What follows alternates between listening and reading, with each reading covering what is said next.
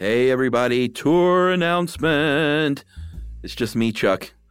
Josh isn't here for this one, and we had to get it out the door. So apologies for 50% of stuff you should know. But we have added 2 dates to the 2018 tour, and there may be another couple to come. You never know. But everybody, we asked Salt Lake Cityans and Utahns, should we come there? And boy, we heard from you. So we're coming. It's that easy. Tuesday, October 23rd, we are coming to Salt Lake City for an evening with stuff you should know at the Grand Theater. And we are super excited. I'll tell you what, you guys really came through on the emails and social medias and let us know that we would see some love if we came to Salt Lake City, a city we've talked about often in the past. So we are a-coming. Tuesday, October 23rd, and we decided, hey, we're going to be out there. We might as well add another city that we've never been to. So it is your lucky day, Phoenix, Arizona, and dare I say Tucson and the greater Phoenix area. Drive over to Phoenix and come see us on Wednesday, October 24th at the Van Buren. And this is also an evening with stuff you should know. I don't even know what that means, but it sounds a little more regal than normal. So come see us October 23rd and 24th, Salt Lake City and Phoenix. You know what? I don't even know if tickets are on sale. I believe by the time this announcement goes up, tickets will be on sale, and you can go to the Van Buren website or to the Grand Theater website to get your ticket links. I will try and have them up very soon on sysklive.com, but don't know if I'll get to that today, but look for it soon, and we can't wait to see you guys. Welcome to Stuff You Should Know from HowStuffWorks.com.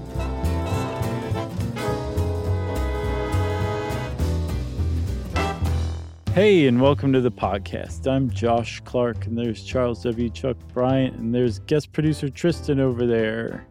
So it's Stuff You Should Know.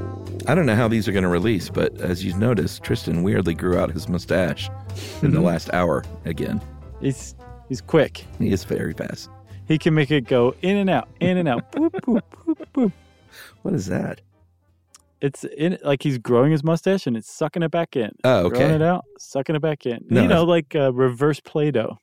Right. Do you remember that Play-Doh set with the little meat grinder? No, there was one where like you could grow a mustache on a dude, if I remember correctly. I think I remember that. Yeah. But imagine if you could reverse it too. It was called the Play-Doh nightmare set. Yeah. Is that your nightmare? Growing a Play-Doh mustache? Waking up like that? Yeah, I've had that dream about once a week for about 35 years.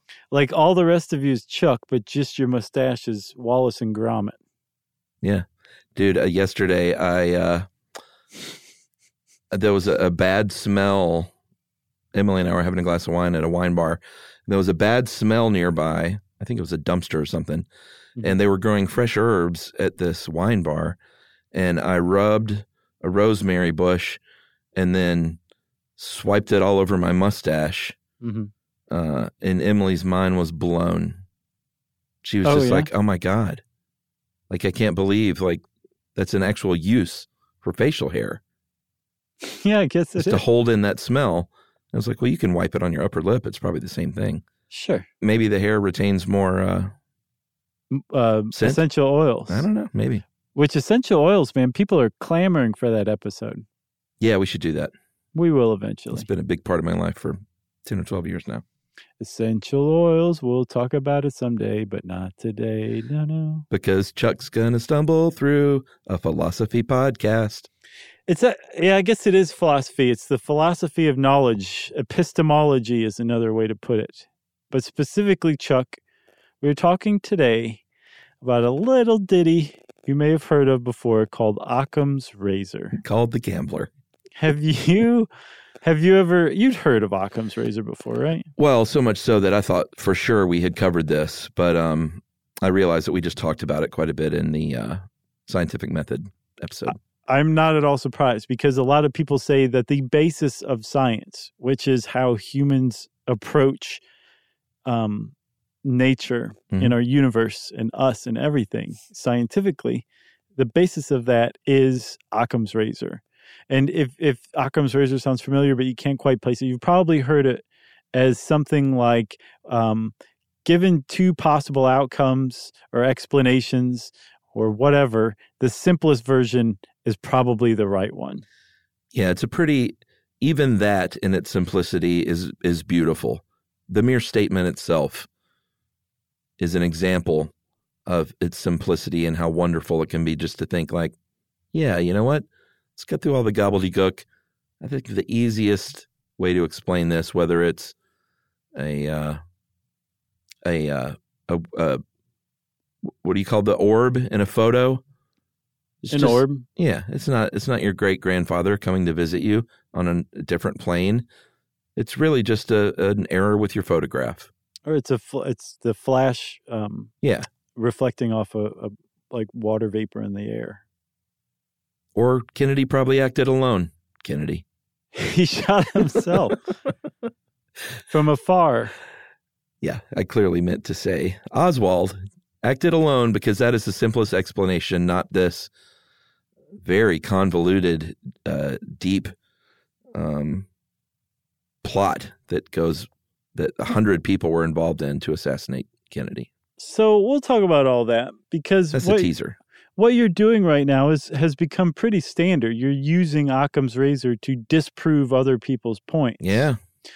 This is a total and complete misuse of Occam's razor. It's not the original intention. The original intention had nothing to do with saying that's wrong. It is just a heuristic device, a guide, a rule of thumb that tells you that because things tend to be more simple in the universe, if you're doing something, don't make it harder than it has to be. Don't add more to it than is needed to get the job done. Right. And there's actually a couple of ways to put this, and both of them get attributed to William of Occam, who we'll talk about in a second. Yeah, Billy Occam. But one is called, he sounds like a baseball manager. Yeah. But one is called the principle of plurality. Yeah. It's harder to say fast than you would think. It is. And that is translated from the Latin, plurality should not be posited without necessity. And the other is the principle of parsimony, which is, it is pointless to do with more what is done with less. From what I understand, they are one and the same. Oh, really? I could not find anyone who could explain the difference, and I see them interchangeably, not just like on some dude's blog, but on like, the Internet Encyclopedia of Philosophy or the Stanford Encyclopedia of Philosophy. Like they don't seem to be different. Well, parsimony, it seems different to me because that specifically is like not using resources, not spending money if you don't have to. And that seems different than plurality. Okay, well then let's explore it. So plurality, adding to something, doubling something maybe, just making it more than just the singular. He's saying plurality should not be posited without necessity, right? So I guess what he's saying then, if they are different, then if you're guessing at something, if you're trying to explain something, don't make it harder than it is. Don't make it bigger than is absolutely necessary to explain it. Yeah, that makes sense. Or, and this is a really big point that we'll see in a minute, William of Occam really was saying, don't add on to something beyond what you know to be true and correct, which a lot of people over time, and I think he actually maybe explicitly was an empiricist, have said William of Occam was an empiricist. He was saying that you need to experience things through your senses to know that they are true. Yes, empirical evidence. If I can look at it or smell it or taste it or feel it. What's the fifth one? Tickle it. Tickle it. And then the sixth one, of course, we know means Bruce Willis is really dead. See the ghost of it. Yeah. If there's no empirical evidence, if you cannot experience it with one of your senses, then it's poo-pooed.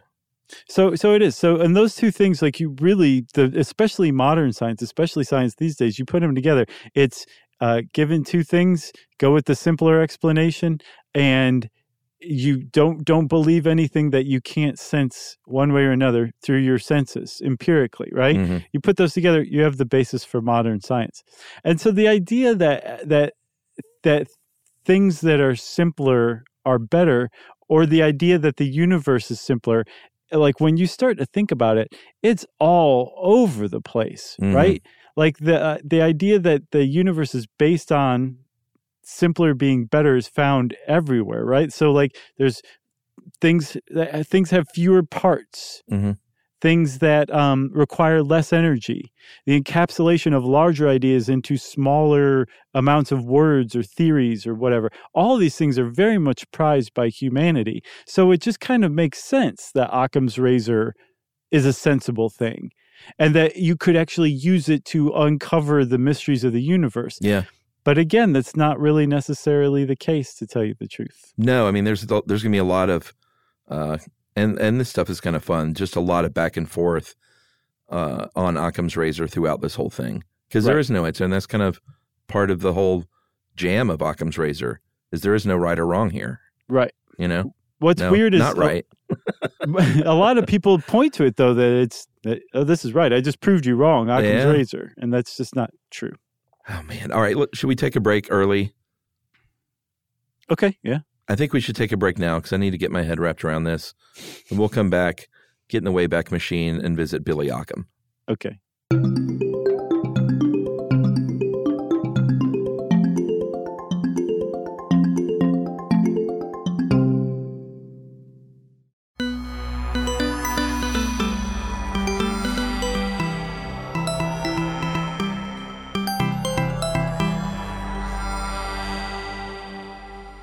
So now Billy Occam sounds like a 1980s recording star. Oh, sure. Like Billy Ocean. Yeah. Get off of my razor and get into my car was his big hit. So we should say the razor, too. It's a philosophical term. It's a term of philosophy. The razor you use to scrape away unnecessary stuff. So it's Occam's razor. So let's go back and meet Billy Occam, shall we?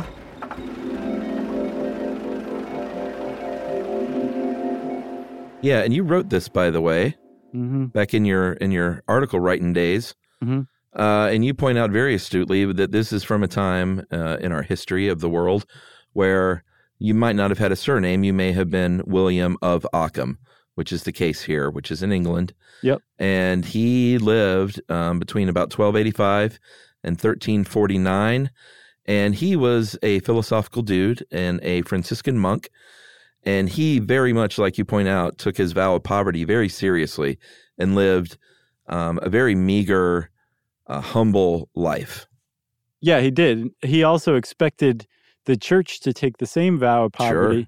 And he actually butted heads with the church quite a bit, so much so that he ended up getting excommunicated, as we'll see.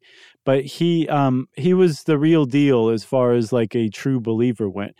The weird thing about William of Occam was that he was also a genuinely independent thinker and a rationalist, which at the time, rationalism and the church did not go hand in hand. There was really not much rationalism. So for the idea for this upstart Franciscan monk to start questioning the ideas of the church, and not only that, but how the leaders of the church conducted themselves and how much money they surrounded themselves with and how much power they had politically. It was a big deal, right? Yeah, and he did not invent this line of thought, as much as he's probably attributed to this to people that just know him from like a Jeopardy board. This is already a line of thought well established by this time in the medieval times, and he kind of boiled it down to those two sentences that you were talking about, so anyone could understand it, and he could put it on a bumper sticker and a T-shirt and sell it. Right. So it was Aristotle who was the guy who came up with this idea first, that simplicity equals perfection and perfection equals simplicity. He said the more perfect a nature is, the fewer means it requires for its operation. Right? I love that. So that makes sense. That speaks to me. But then over time, in between Aristotle and William, it kind of got expanded. So let me give you an example of that same thought from Robert Grosseteste, who was an early scientist, also a theologian, I believe, too. Here is his version of it. That is better and more valuable, which requires fewer, other circumstances being equal. For if one thing were demonstrated from many and another thing from fewer equally known premises, clearly that is better, which is from fewer, because it makes us know quickly. Just as a universal demonstration is better than particular because it produces knowledge from fewer premises. Is that the end? Similarly, in natural science, in moral science, and in metaphysics, the best is that which needs no premises, and that better that which needs the fewer, other circumstances being equal. Boy, the ironies there are rich. Right. So within less than 100 years, William of Occam comes along, and he's just like, plurality should not be posited without necessity, Robert. Yeah, and Robert was like, well, yeah, I guess that's one way you could say it. So I want to say something, though, before we keep going, Chuck. I actually found a correction of my own article that I missed before. What's that? It turns out that they think now that another theologian / scientist from William of Occam's era named John Duns Scotus was the one who really encapsulated this principle of plurality and principle of parsimony, and that it was a guy from the 19th century, William Rowan Hamilton, a British mathematician, that he was the one who misattributed it to William of Occam. So is William of Occam just a know-nothing? No, his writings definitely included this stuff, and he never took credit for this. Okay. But they think that it was actually John Duns Scotus who encapsulated it the way that we tend to think of it now. So he sold all the bumper stickers. But William of Occam thought this way, and he was a radical thinker and a rationalist, as we'll see. Right, and like you kind of teased out earlier, he did butt heads with the church over this. He wrote a lot about it, and the church was not into it. And Pope John the 22nd? Mm-hmm.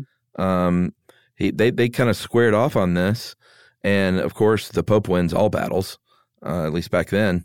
Mm-hmm. And he was excommunicated, and several of his monk brothers, and I take that to mean not real brothers, right? Right. Were excommunicated in 1328. He went to Munich seeking refuge. He was protected there by Emperor Louis IV, and ultimately, he won out because he started writing papers about Pope John the 22nd, saying he's a heretic, and people ultimately believed him. Right. He definitely made some pretty convincing points. And he also, again, like if you're saying, I took a vow of poverty, the church really should too, and the church isn't poverty-stricken and you are, that gives you a little more credibility from the outside as well. Sure. So there's some reasons why William of Occam is this theologian, a devout Franciscan monk, is looked upon as one of the fathers of Western science, like the foundation of Western science, right? Or science in general. And the reason why is he argued against the prevailing ideas at the time, which is called medieval synthesis. And this is very much championed by Thomas Aquinas, who's a famous theologian. I believe he was a saint. And one of the reasons he was canonized was because of this, thinking about this. But the whole medieval synthesis thing was that God was first and foremost everything, right? You were a member of the church just as much as you were a member of your country, a citizen of your country. Right.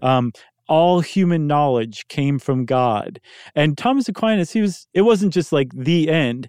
Thomas Aquinas used philosophy to prove that sentiment, that all human knowledge came from God. And here is how. And basically, it took the idea of cause and effect and said that you can trace every effect back to a cause, back to another effect, back to another cause. But ultimately, you're going to end up on God. And that all of our conceptions of everything arose from God's conception, and that God willed that we understand things this way, which means that this is the perfect way to understand it, which means it's right, right? So that is not what William of Occam thought. He was, again, a rationalist who said, no, we tend to think things are things because that arises in the human mind from cognition, not from God. And this dude was not a heretic. He believed that you didn't apply rationalism to God, that God required faith, Sure. And rationalism stood on its own. It was a different thing. And you couldn't know God through your senses. God was elsewhere. Leave God out of this. And the fact that he was able to really successfully lay like a philosophical groundwork for this, a rational groundwork for it. It's one thing today to be like, oh, I'm a secular humanist. I'm rational. Forget the church. That's today. This is at a time when this guy is saying this, and the church has the power to burn you at the stake. Like he was a stand-up rational thinker, right? Which kind of makes him a hero of rationality today. But and this is another perfect example of how Occam's razor gets confused. Occam himself gets confused too. He's a hero of science, but he was also one of the more devout human beings walking the earth at the time, and was a monk for basically his whole life. And also had a metal band called Medieval Synthesis. Oh, that is a good name, isn't it? So he was just a conundrum. Yeah, he was a conundrum for sure. And again, he got excommunicated. He had to escape by horse. Stolen horse. Ooh. I mean, he was not very monk-like.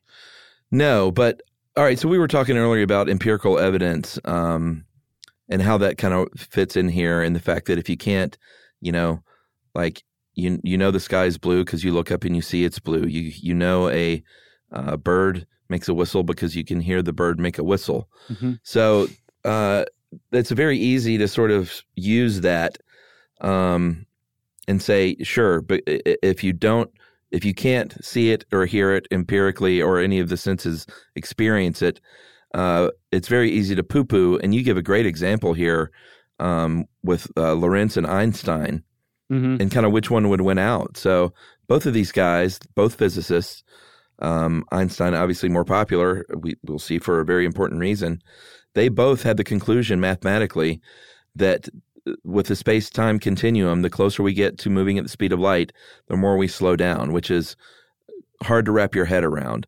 So Lorentz comes out and explains it away because of changes that take place in the ether, which he might as well have said a bit of magic happens. Mm-hmm. Einstein didn't, and so the one we talk about today is Einstein and not Lorentz. That right. Explanation of Einstein was more rooted in science, and he didn't say something wacky like the ether, which is something empirically you can't see or smell or taste. Right. So Einstein, he won that great battle. Yeah, he very famously said, he goes, I don't know what's what, but I know it ain't got nothing to do with no ether. And one day my brain's going to end up in a jar in some guy's garage in New Jersey. Right. And everybody will love that picture of me with my tongue sticking out. And Walter Matthau will play me in a romantic comedy. So Lorentz violated that principle of plurality, right? Yeah. He added something to this that required an additional, basically like a leap of faith. There was no empirical evidence that there was such a thing as the ether. And he said, did I say ether? And I didn't mean ether. And everyone went, no. It's too late, Lorentz. We heard you, buddy.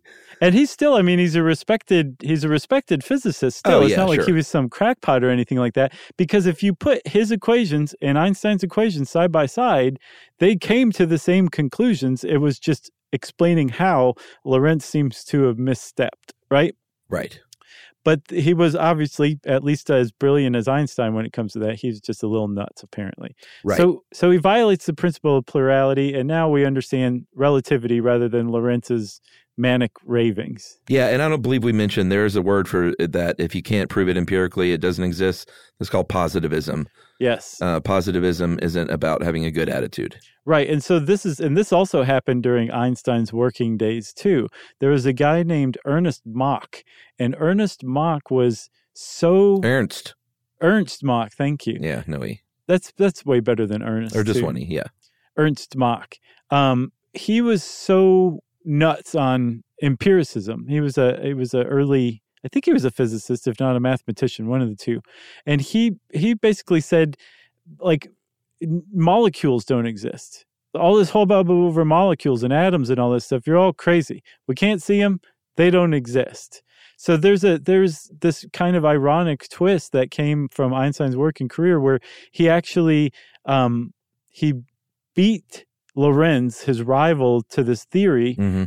through Occam's razor, but he also disproved this idea of that Ernst Mach, this thing about only believing what you can sense with your senses, is kind of other part of Occam's razor, in a subsequent paper that came a few years later that showed that molecules do exist. So the idea that Occam's razor can be used both ways is something that just keeps coming up again and again and again.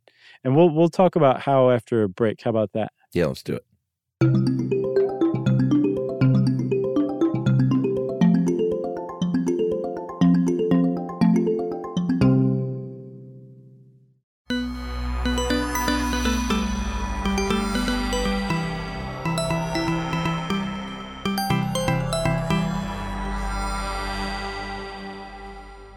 Okay, Chuck. So who uses Occam's razor? Obviously, everyone who was throwing money down on the cockfight between Lorentz and Einstein were using Occam's razor. They all went with Einstein's because his was the simplest, right? Yeah. Who else uses it? Well, I mean, you have a great section in this article about skeptics.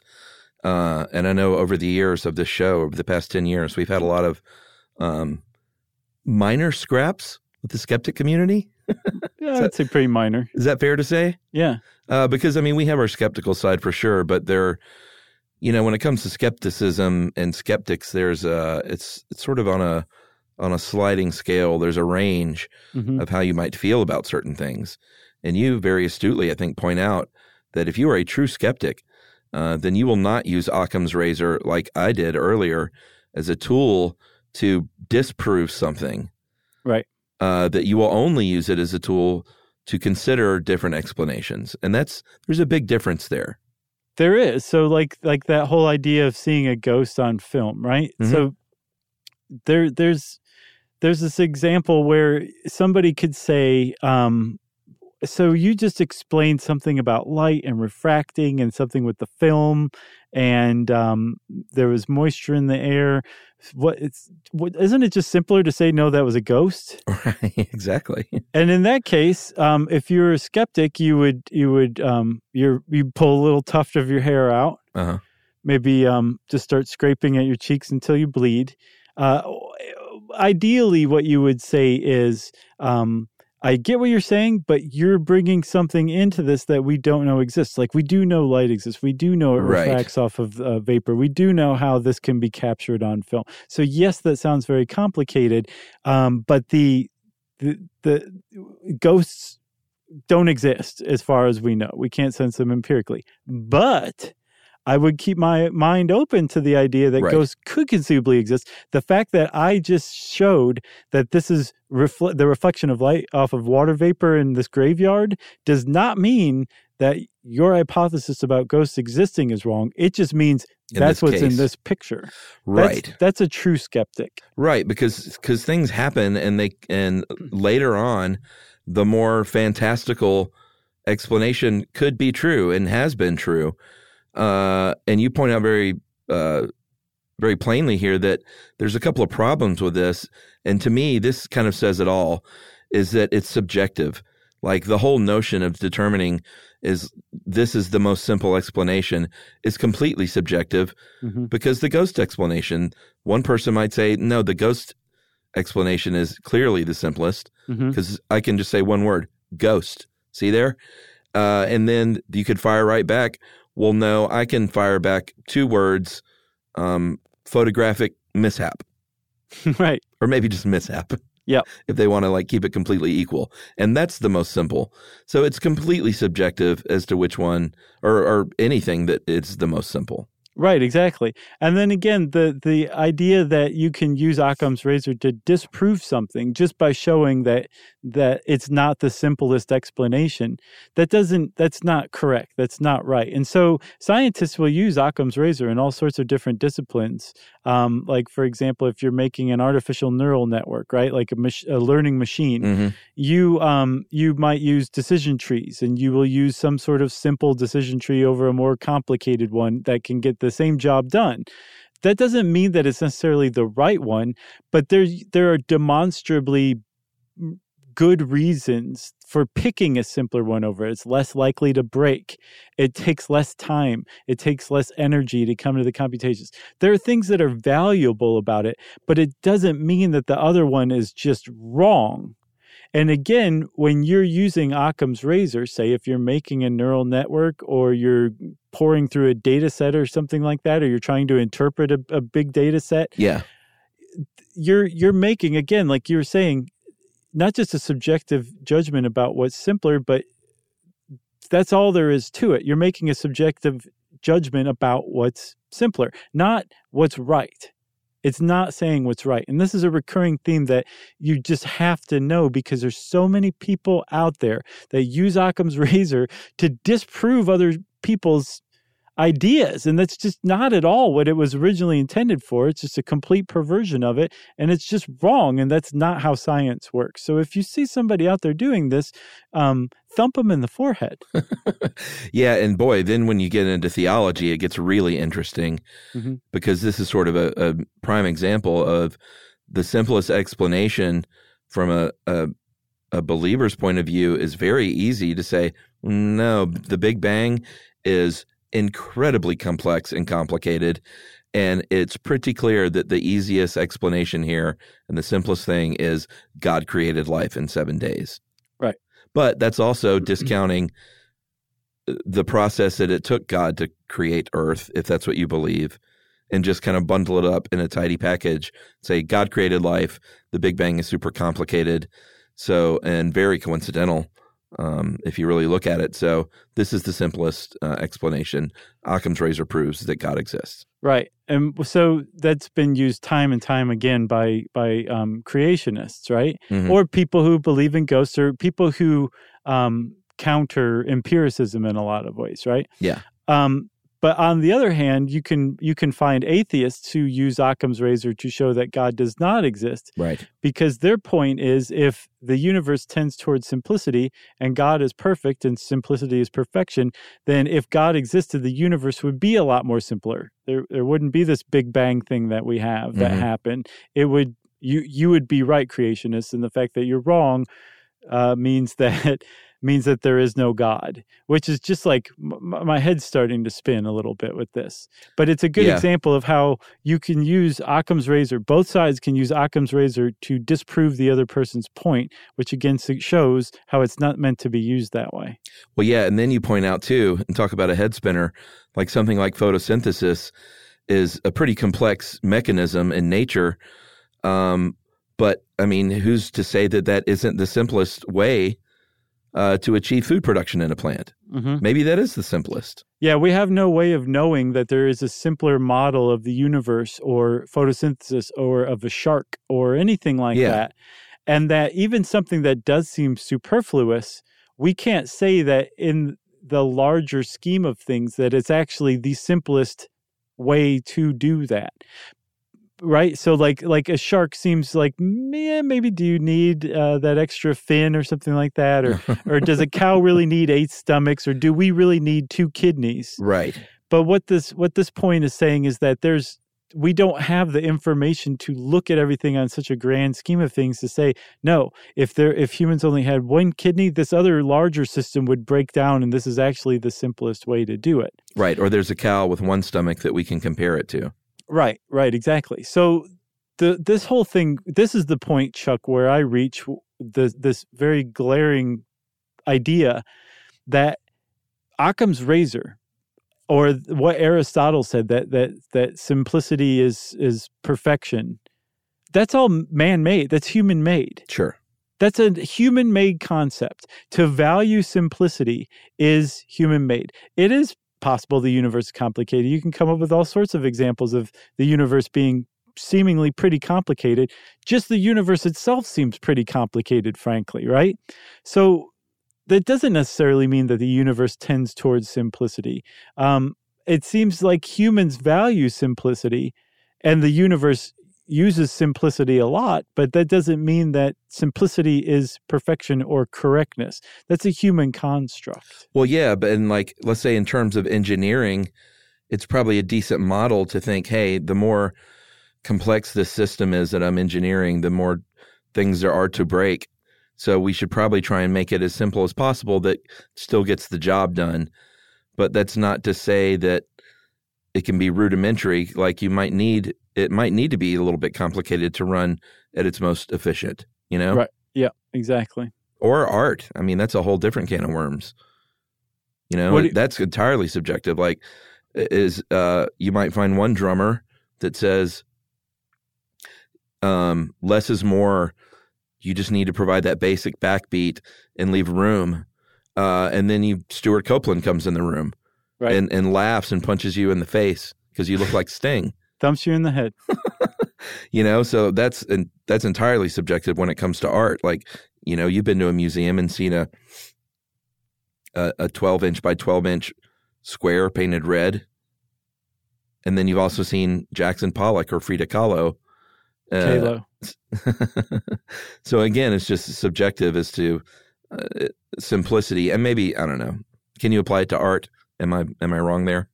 No, not necessarily. I think that's a good point, because it's still it's subjectively valuing something, whether it's complexity or whether it's simplicity. It doesn't mean it's right. That's the point, right? I think that's your point. Is one's not right over the other. Yeah, I think that's my point. And then there's also plenty of circumstances where Occam's razor just doesn't help very much. Like very famously, Ptolemy's idea of the universe, the Earth is the center of the universe, the geocentric universe, I think is what it's called, where the Earth is the center of the universe, the sun, the moon, all the planets and all the stars revolve around Earth, is known to be wrong now, but for a long time, that's what everyone thought until the Copernican revolution, right? Where we realized that not our universe, but our solar system is sun-centered. The sun is at the center, and the Earth is actually moving around it. The thing is if you look at the explanations between the two, they are pretty close, and one's not necessarily less simple than the other. And if you put them side by side, Occam's razor doesn't really help. You have to dig a little deeper and figure it out that, oh, actually, no, this one's right based on these observations. We think this one's right, but it has nothing necessarily to do with complexity.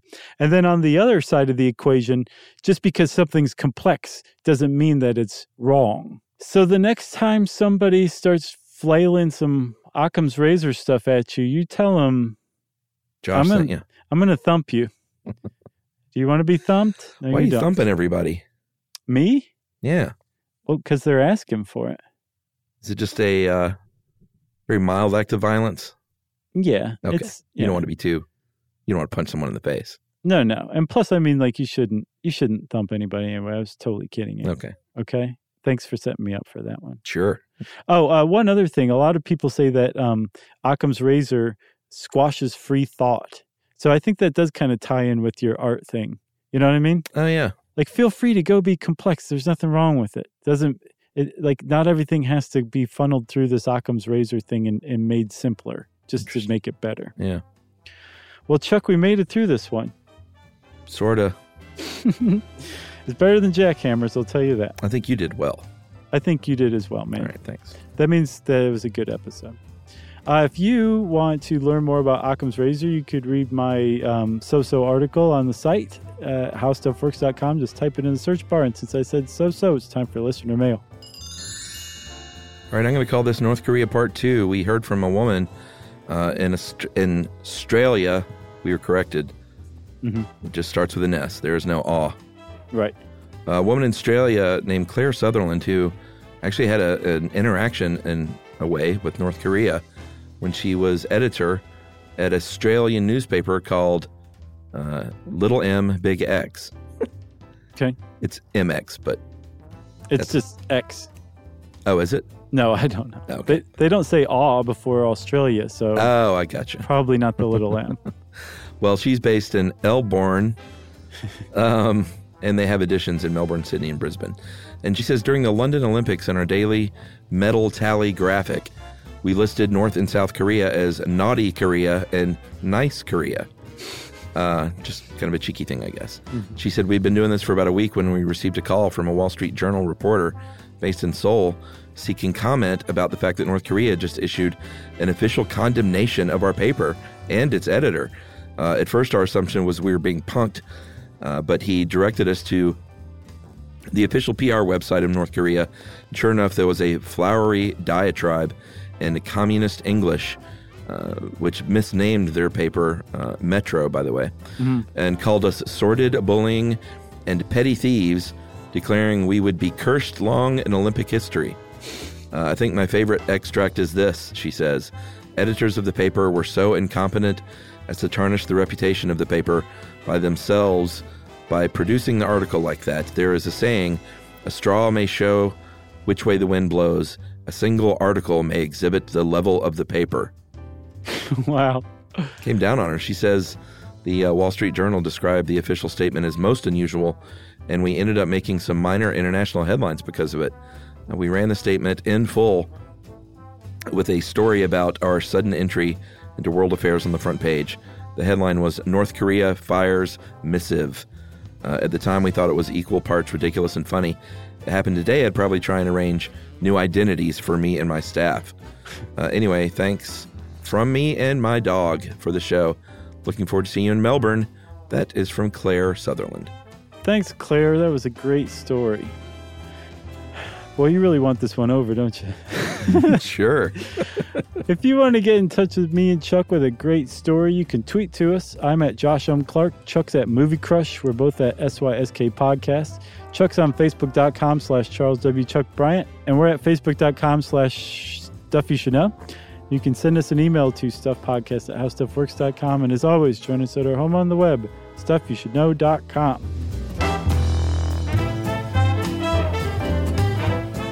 For more on this and thousands of other topics, visit howstuffworks.com.